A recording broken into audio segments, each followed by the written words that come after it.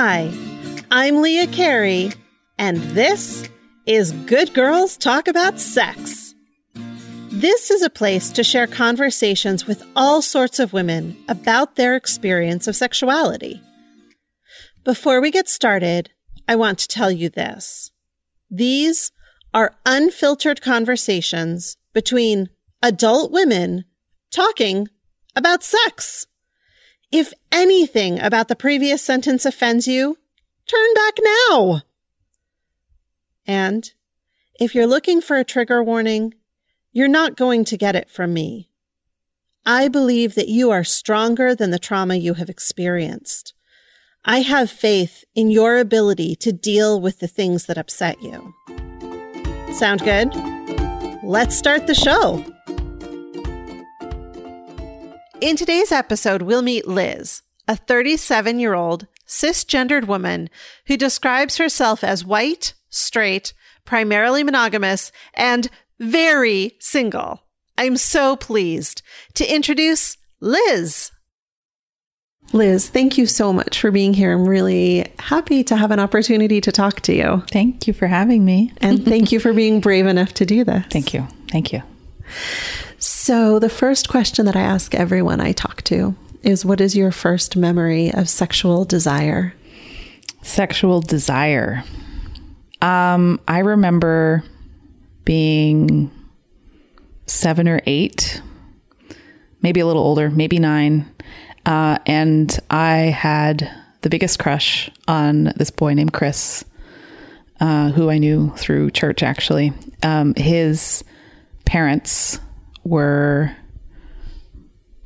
congregation members. And so my parents, they knew each other, and he was the eldest of 3 boys. So there was one of his brothers, Alex, I think, who was the same age as me, but I had the hots for Chris. And I just remember, the only word I can use to describe it is squirmy. Like I felt very squirmy around him. Like, this feels weird and awkward. And because I'd played with boys before, like tag and on the swings and, jungle gyms and stuff. Like I'm just kind of a tomboy. So I'd played with boys before on the playground, but like I'd never really wanted to just sit down and hold hands with one. So that was, I think he was the first object of sexual desire.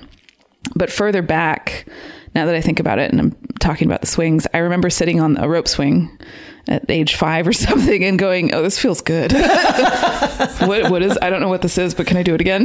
Because I had no knowledge of body parts and why that would feel good. But, it's sitting on and sort of wrapping your legs around and having this strong, sturdy knot of rope near your clitoris and vulva and all that. So I was like, oh, this feels nice. But I had no idea why. And then a few years later, Chris was like the object of desire. Did anything ever happen with Chris? No. I mean, I would chase him around the playground and stuff, but like nothing ever came to be. What kind of conversation was there in your home around sex? What did you see your parents doing or hear them saying? So my parents were older when they got married and had me. My dad was almost 40 when I was born, and I'm the only child. And I learned very, very at a very young age that it's not that they didn't want other children, but my mother was ill, before she had me. And it was, at somewhat of a great risk to have a baby. And then when I was 5, she had surgery. She had colitis. And so she has a colostomy bag. And it's a little difficult to get pregnant when you have a colostomy bag. So it's not like I didn't ever see my parents as very sexual people. But I also saw them being completely fine being naked in front of each other. So it was very okay to be naked when I was younger. And they were naked in front of you as well? My mom was. My dad was never naked in front of me. And if I was naked in front of him, it was very like, my dad felt, I think, a little weird about it, and even as I was growing up and like hit puberty and started having boobs and wearing bras and having to shave armpits and legs and all the things, and feeling fresh down there and all of that, he would sort of like, and he would hem and haw and like not want to be part of it. And he didn't want to know about my sex life, but my mom was very open with me. I remember her telling me when I was young, I asked her like what it's like to have a baby, because I think maybe somebody in our lives was pregnant and having a baby or something. And so I sort of, as a 6-year-old, like, oh, what's that like, Mom? Super curious. And I remember her telling me, well, it's like having a very big poop, but obviously it comes out of a different part of your body. And she sort of explained the female anatomy a little bit to me. But yeah, she was like, it's like having a very big poop. And so I'm now as an adult, I'm like, oh, I totally get that. Like I've never been pregnant or had a baby, but I'm like, yeah, that's intense. But so my mom was very open with me from when I was little. But at the same time, it was like, yes, but we won't tell your dad. Even if we were on the phone with each other, she would sort of whisper to, she'd be like, she'd ask me questions about sex like this. And so it was a little, it sort of reiterated the like, we don't totally talk about it. Like, yeah, we didn't really talk about it. How old were you when you started dating? Oh, wow. Dating, maybe 15 or so, 15, 16. And was that cool with them, or did you have to hide it? No, I never had to hide that.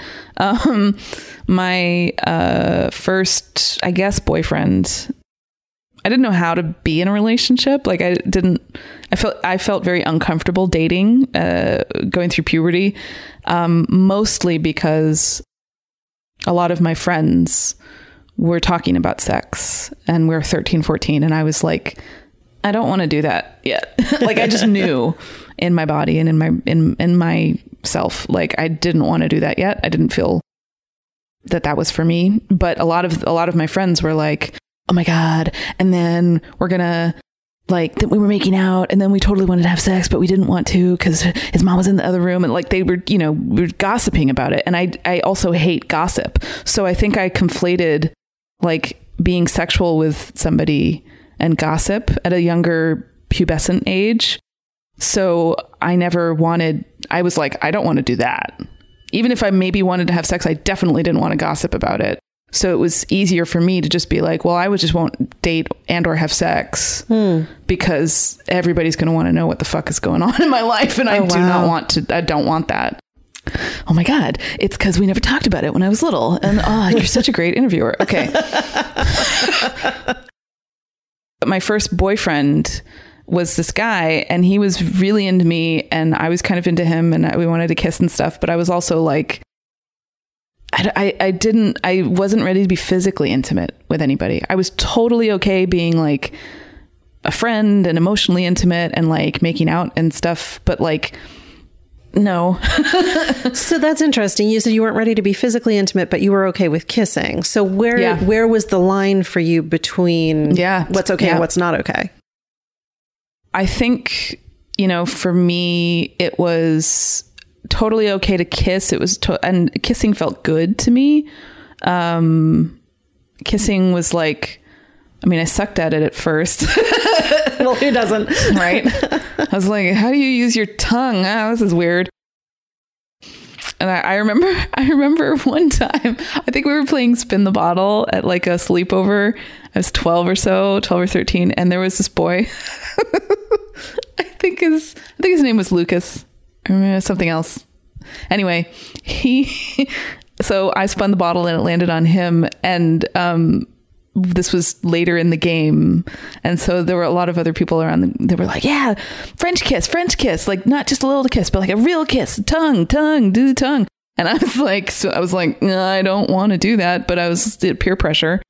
And then, and so I sort of went over to him and started to kiss him, but like, I didn't know how to use my tongue to kiss. And so I remember I went out, you tilt your head and then your lips go out like you're opening them and you're going to kiss them. And then he stuck his tongue out, and I just remember wrapping my lips around the tongue and like sucking like it was a lollipop. And I was like, like, as soon as it was over, I was like, that's not right.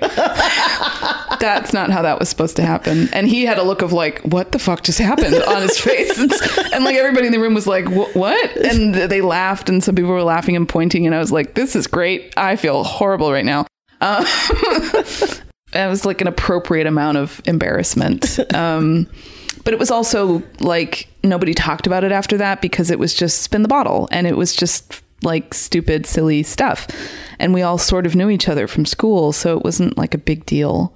But later, once I actually wanted to kiss somebody, once I actually felt attracted to somebody, and I was like, oh, I want to like hug them. Oh, maybe I want to kiss them. Oh, maybe I want to like make out with them on the couch.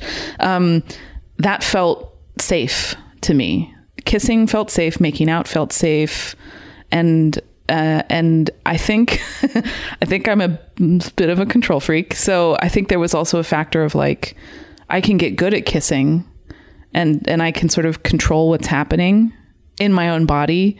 Like I can control the feelings that are happening. I can control the situation.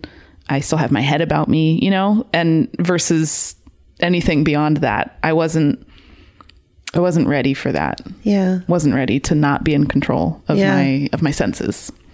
Mm. So did making out include boobs? A couple times. I'm wondering at what point you lose, like, does the pleasure become so much that you feel like you're losing control of your senses? It's a really good question. I don't ever remember being very turned on by people touching my boobs. And it's still not really, like, if there's making out and some clothes are coming off and sex is probably going to happen, and then it's like the boobs are part of the whole, then I'm like, yeah, sure, awesome. Then it feels great because you're sort of on that whoosh, the sort of downward, like you pull the brakes and you're just going downhill. Like, then that's great. But like, and especially going through puberty, when as a young girl, and your boobs are growing but they're smaller than other people's, and you're changing in the locker room, and like there's so much shame that you don't realize is shame about how your body looks. So I think for me, I was just like, oh, you're touching these things that are on my chest, but there was it never felt, I don't think that's a big erogenous zone for me personally.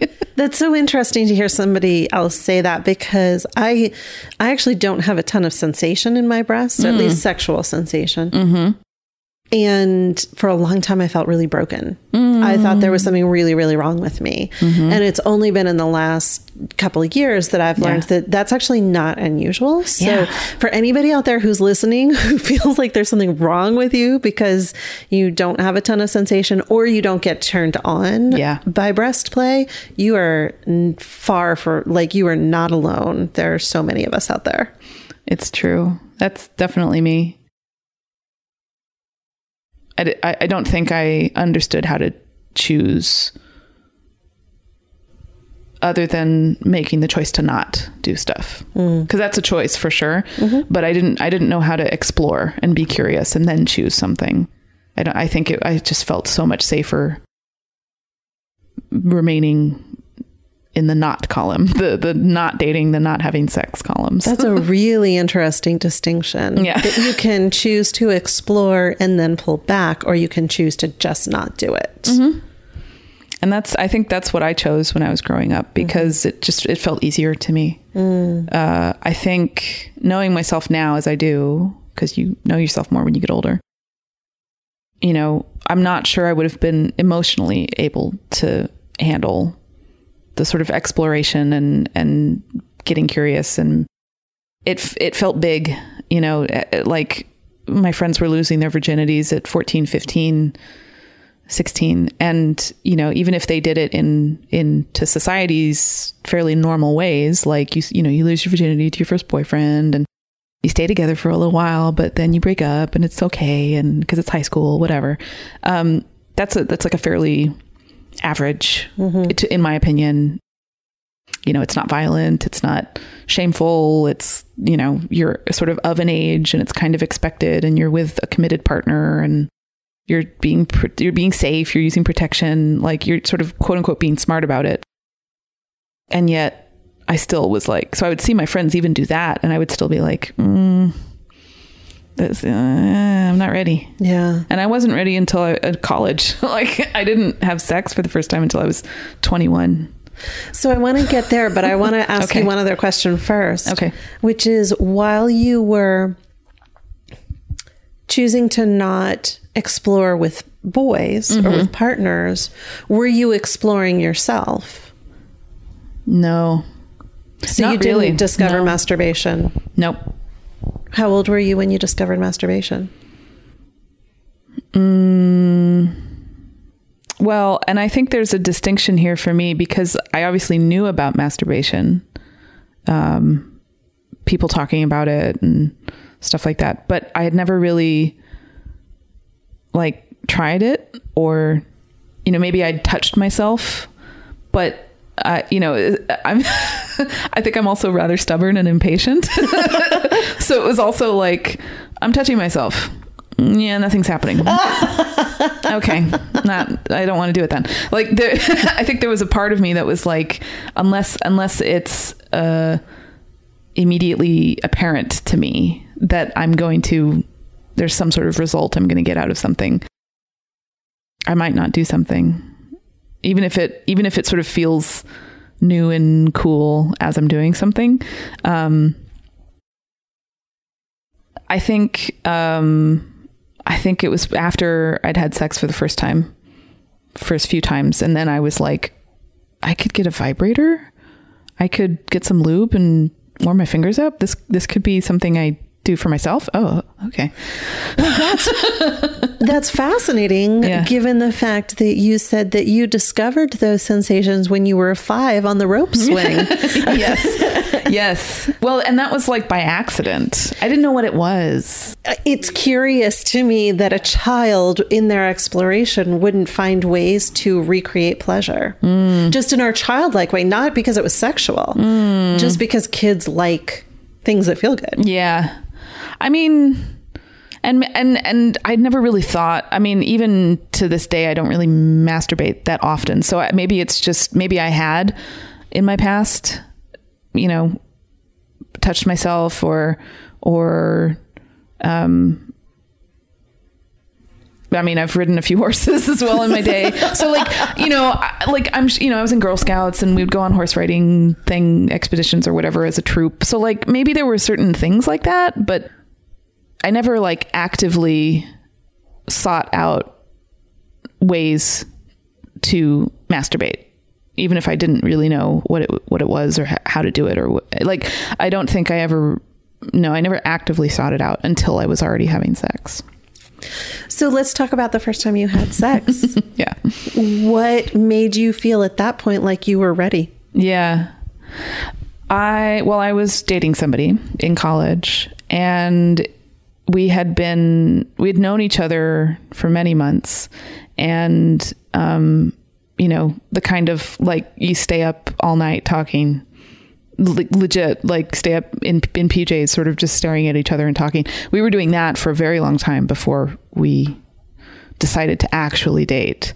And then we were dating and sort of making out and doing some things. And then that was going on for a while before we actually decided to have sex. So it was a very slow process for me. It was not like, well, that's happening. It was like, I thought about it. We both considered it. We talked about it beforehand. It was very like, yeah, I felt so like, in that sense, I felt very ready because I knew who this person was, and I knew who I was with this person, and I knew how I felt about this person, I felt very strongly about him. I was very, in love. I trusted him a lot. I had a lot of trust in him.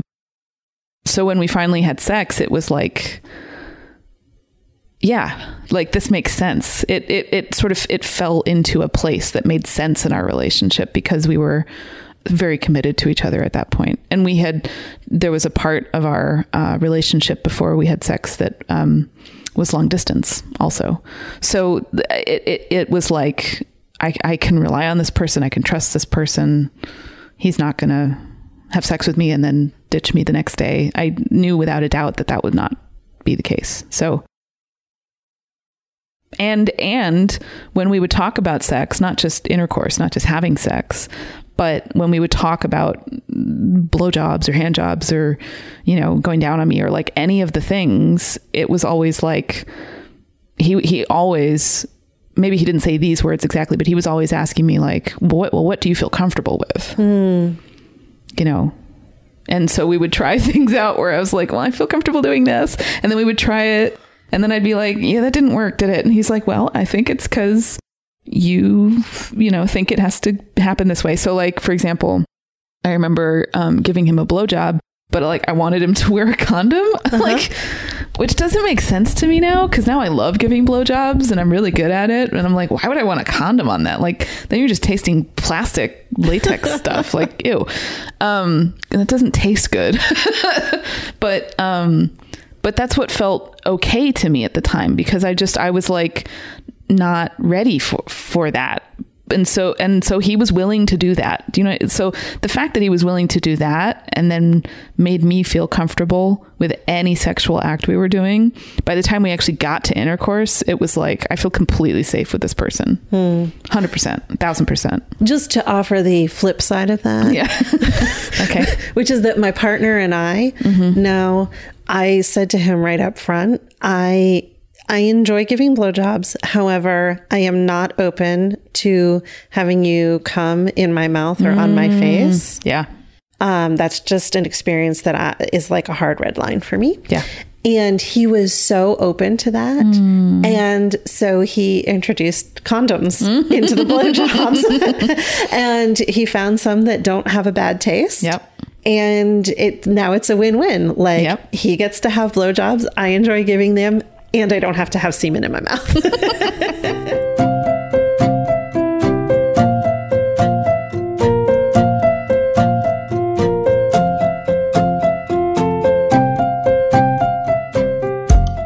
Are you aching to explore new vistas of your sexuality? Do you hear me talk about concepts on this show and think it makes sense, but I need help applying it to my particular situation? That's where personalized sex and intimacy coaching comes in.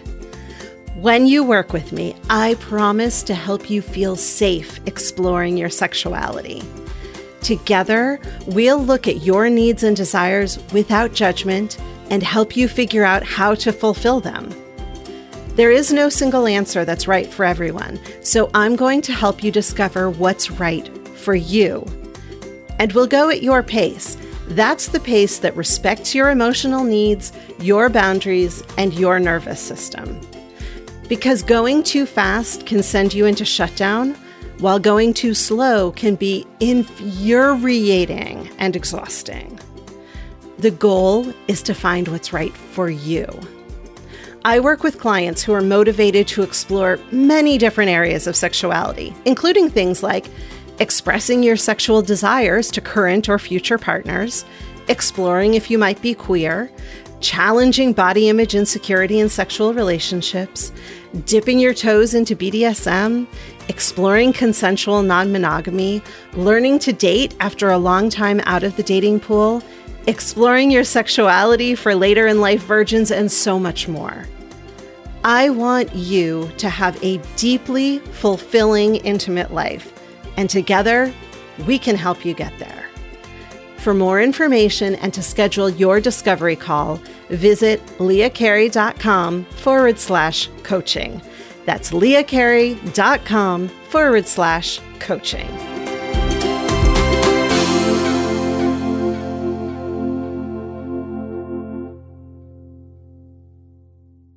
Because a lot of our senses are in our face, that we smell, we taste, we hear, we see.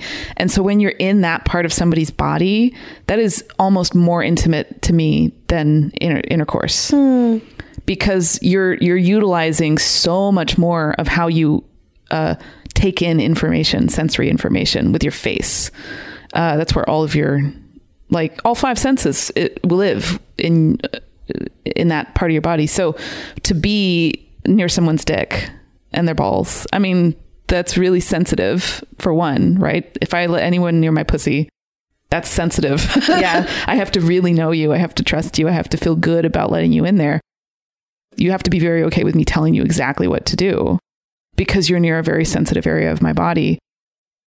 So I find that almost more intimate and more connecting to somebody than intercourse. I mean, intercourse feels amazing. I'll take that too, if that's on the menu. But yeah, I almost like that, the oral sex, more. So it sounds like your first sexual relationship was a positive one that had, regardless of what might have happened later, because I'm assuming you're no longer with that person. Yeah, no, that was a long time ago. But the initial experience of sex was a positive one. It sounds like it was relatively healthy. Mm-hmm. Did your later sexual relationships follow that model? Not all of them.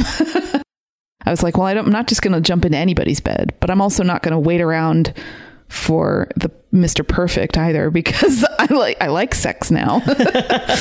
So it was this weird, but very like conscious way of sort of finding the right person, which is weird for me to say, because then the very next person I had sex with was like not the right person at all whatsoever. And there was a string of like these 1 to 2 night stands that I think I thought were like, these are, you know, because maybe I'd been on a couple dates with them or whatever, that I thought they were different people than they were. And then they ended up, you know, not like I had a very different connection with them than they had with me. And so then we would have sex for a couple times and then they'd be dating somebody else. And I was like, wait, what? but I said the things to you that matter. And you said things that matter. What? I don't understand this. And so I think it was emotionally hard for me, even if it wasn't even if it like sexually, it felt fine. But emotionally it was like, oh, I don't like one night stands. I'm not sure I want that. So that was a weird time a few years after I graduated college, the sort of 3 or 4 years after. That's how I had sex. And it kept repeating itself until I got to a point where I was like, I need to not do that. And so, I stopped having sex for a while. I stopped going on dates. And then when I met my now an ex, but other long-term relationship, and we were together for quite a long time, it was it made me recall the feelings I had with my first boyfriend. And it was like, oh, I know you and I can trust you and this feels right. And I feel like I can tell you things and it doesn't feel like you're holding anything back and it doesn't feel shameful. It doesn't feel embarrassing. In my gut, I never felt like I had to be somebody else or I had to say other things to this person. So when I met my ex now, who's, but his name is Andre. When I met Andre, it was just like, oh, click, boom. I know you. And that was almost 6 years that we were together. So that's the longest relationship I've been in. And that was very healthy sex. He was very respectful of women and very respectful of my body. And I was very respectful of his. But we would also like shave each other's pubic hair and do like fun relationship things, sexual, awesome. Like sexy things together. And, it was very healthy. What kinds of fun, sexy things did you do together? Well, like, I remember we went into this sex toy shop and they had like, I guess it's a vibrator, but it's like you sort of wear it like over your underwear or under your underwear maybe. And it has like a little thing. So it looks like a butterfly, and then it's sort of like at the butterfly's mouth, which is near your clit. It sort of has like a little thing, and it's touching your clit, but just barely. And then there's a remote control that can turn it on and turn the volume up and stuff. So like we used to do that out in public. Yeah, but like not like any old day out in public. But like if we were going to a friend's birthday party or we knew we were only going to be out for like a couple hours or whatever, and then we'd coming, or like if we went to go see the movies together, you know, something like that, where, although at the movies it was kind of risque because it's kind of, you know, it sounded like what a phone sounds like when it's buzzing, like and it's going off. So I'm sure if you're in the movies and somebody's phone is going off, you're going to be like looking around trying to find whose phone is going off. But so that was a little, it was a little risky. We'd talk to each other too. Like even if we weren't, like if we were physically exhausted because of the days we were having, because life, but we would talk to each other about like, you know how last time we had sex and you did this thing with your finger? Yeah, I really liked that. So we just like say things like that to each other. He bought me sexy underwear. He bought me like this really nice, I still have it. It's like he went to Italy with his grandfather and he brought back like really sexy, nice Italian fabric underwear. So yeah, he treated me with a lot of respect, and thought of me as a sexy person. So that felt good. That's such an interesting thing, that when our partner thinks of us as a sexy person and treats us that way, there is an effect on how we think of ourselves. So can you talk a little bit about how that affected you? Yeah. I mean, do you think of yourself as a sexy person in general? No, let's start there. No. You know, that's a good place to start. I don't generally think of myself as a sexy person. Like that's not the word I would use to describe me. I would think I'm adorable or I'm charming, and those are all really like nice, warm words. But sexy is like, it's a different level. I felt sexy when he would say I'm sexy. It was never like, oh, now I'm sexy. But it did make me feel, well, powerful, yes.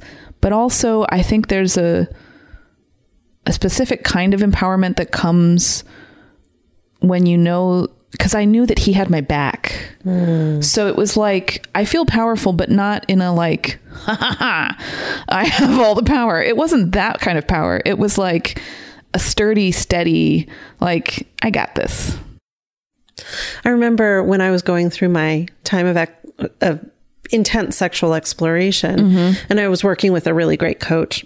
And I said to her at one point, I don't want to go through this and feel like my validity as a sexual person is based on what other people say to me, like on other people finding me sexy.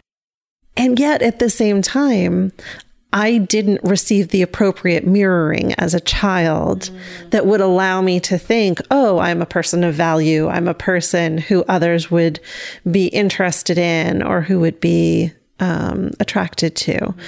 And that needed to come from somewhere. And so for a while, it was really, really important to me to find other people who could say that to me, so that in a healthy way, so that I could begin to take that in and see it for myself. I think that we have this sort of odd relationship in this culture right now with outside validation, where people are like, we don't need it at all. It's entirely not necessary. I have to do it all for myself. Except that if you never learned those lessons to begin with, you kind of can't do it all for yourself. No. Yeah. And I think there's certain things that we can't really learn about ourselves unless we're interacting with other people. So and I think sexually, if you lived in just the feedback loop of yourself, like, I'm masturbating, I like the way I'm masturbating, this is all good, positive feedback, but that's like not a real feedback loop. You need to hear somebody tell you like, oh, sweetie, I like your ass. You need to hear that, because then you're like, oh, my ass, what? Yeah. I forgot about my ass, like, because you can't hold all the thoughts in your head at the same time. You mentioned that your last relationship ended a few years ago. What has your sort of sexual experience been in those years? How are you handling being single? Oh, I don't think I'm doing very well. I've had a couple of amazing sexual encounters in the last few years. and they are not with people who are able to commit to a relationship. So there is a bit of like, I am very single. It doesn't mean I'm not having any sex, but I'm pretty sure it's, you know, yeah, actually all of the people that I've had sex with since breaking up with Andre have been with people who are not ready to be in like committed, big, you know, long-term relationships. They're with people who are like totally, I mean, I respect them and they're, you know, we have respect and love for each other, but like, they don't want to be my boyfriend or partner or husband or anything like that. I like connecting with people. And unfortunately, either sex will happen, and it's only happened maybe 3 or 4 times in the last handful of years. So I have sex basically on average, like annually. I have sex like once a year now. Masturbate often because I've since learned how to like that. I like it, and I have my vibrators and it's all good. But like, yeah, no, I am actually looking for a relationship, but I think I don't know how to like date. I'm such a person that connects, like I really connect with people. If we connect on various levels and we are both wanting to progress a relationship together, and do the work, I'm there. I'm already there. Relationship wise, not having a lot of luck. Yeah. Which is unfortunate because I think I would make an excellent partner. We'd still have to work on it, and I'm not afraid of that work at all. So we'll see. I will wish that for you. Thanks. Thank you. So the name of this podcast is Good Girls Talk About Sex. Mm-hmm. So what did those words mean to you, if anything, when you were young, and what do the words good girl mean to you now? I think growing up, good girl was like, you know, good girls don't have sex. I think that was part of it. But even if they do have sex, it's like they have sex for the right reasons. So there's no, like, good girls don't make mistakes when it comes to sex. Interesting. Yeah. They think about it. They know who they are. They're making like conscious choices. They're never just like, fuck it. So it's okay for good girls to have sex, but they have to be mature and thoughtful about it. Yeah, the mature. Okay. There was, in my mind, there was always like, a good girl is somebody who's mature, who doesn't fly by the seat of her pants. Like she's thinking about what she's doing and why she's doing it. Absolutely. And maybe probably a little pious and probably judging other people. You're having sex already? Ugh.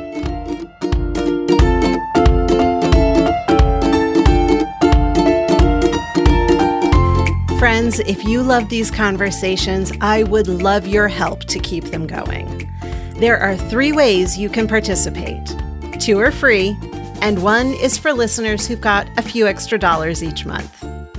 Number 1, take a screenshot of this episode right now and post it to your Instagram stories. Tag me in your post, and if it's public, I'll reshare and send you a personal thank you. Word of mouth is the best way to build buzz for an independent show like Good Girls Talk About Sex. And the more people listening, the healthier our collective sexual experiences will become. Number 2, don't want the whole world to know you're listening to a show about sex? I get it. Perhaps you heard something in this episode that reminds you of a past conversation with a friend or something you wish your partner knew. Send them a link to this episode and a quick message about why you think they should listen. And number 3, if you have the resources to support the sex-positive work I do, I'd be grateful for your support at Patreon. Donating the equivalent of a fancy cup of coffee each month might not make a big difference to you, but it makes a huge difference to me. There's absolutely no contract or obligation. You can cancel at any time. Plus, I donate 10% of all proceeds to ARC Southeast, an organization that supports women in the Southeast United States to access reproductive services that are currently being legislated out of existence. It's easy to become a patron at patreon.com/Good Girls Talk About Sex. And one more thing. There is a treasure trove of additional audio at Patreon that's free to everyone. You don't even need to have a Patreon account to access them. Just go to patreon.com/Good Girls Talk About Sex to start listening. I appreciate every one of you. Whether you're a client, a patron, a social media follower, or a silent listener, I trust you to know what's right for you. Thank you for being here. Now, let's get back to the show.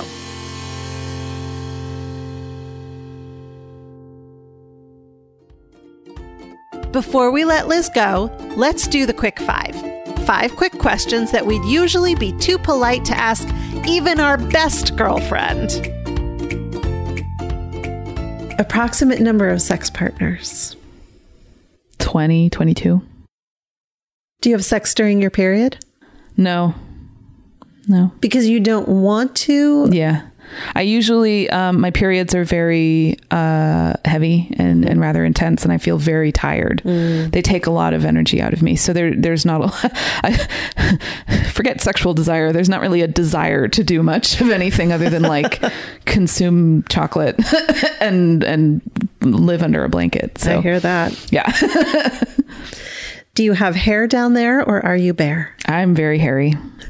I have hairy armpits. I have a hairy pussy. I only shave my legs because I have very dark hair, and I only shave my legs when like it's really hot outside and all I'm going to be wearing is shorts. So you don't trim it or do anything? I trim, especially around the clit area, because that's where most of my hair grows. And it's just for, health, like for hygiene reasons. I don't want too much hair and fluid and things gathering in one place, because then that's, yeah. How much noise do you make during sex? A medium amount. I'm not super quiet, but I'm also not very loud. Like I could live with other people around me, thin walls, and we'd be fine. It wouldn't be a huge problem. And do you prefer to be the giver or receiver of sexual pleasure? Ooh, that's tough, because I like both.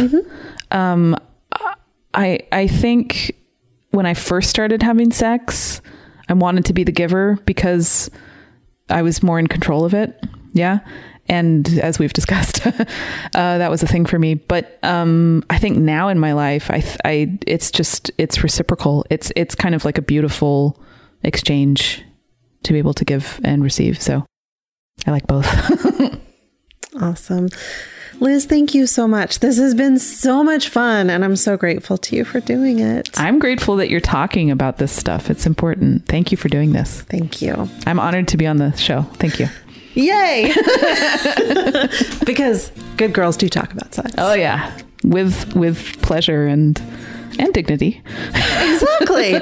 That should be the tagline for the show. Good girls talk about sex with pleasure and dignity. I like it. That's it for today. If you're enjoying the show, please take a moment to leave a 5-star rating and review on Apple Podcasts, or if you're using another podcast app, go to ratethispodcast.com/goodgirls. And remember, there's a treasure trove of audio extras available for free at Patreon. Go to patreon.com/Good Girls Talk About Sex. While listening to those extras is free, producing this show is not. If my work is meaningful to you, and you have a few dollars to support it each month, I will gratefully accept your patronage at Patreon. I donate 10% of all Patreon proceeds to ARC Southeast, an organization that supports women in the Southeast United States to access reproductive services that are increasingly difficult to obtain. Find out more and become a community member at patreon.com/Good Girls Talk About Sex. Show notes and transcripts for this episode are at goodgirlstalk.com. Follow me on Instagram, Twitter, and YouTube at Good Girls Talk for more sex-positive content. If you have a question or comment about anything you've heard on the show, call and leave a message at 720-GOOD-SEX.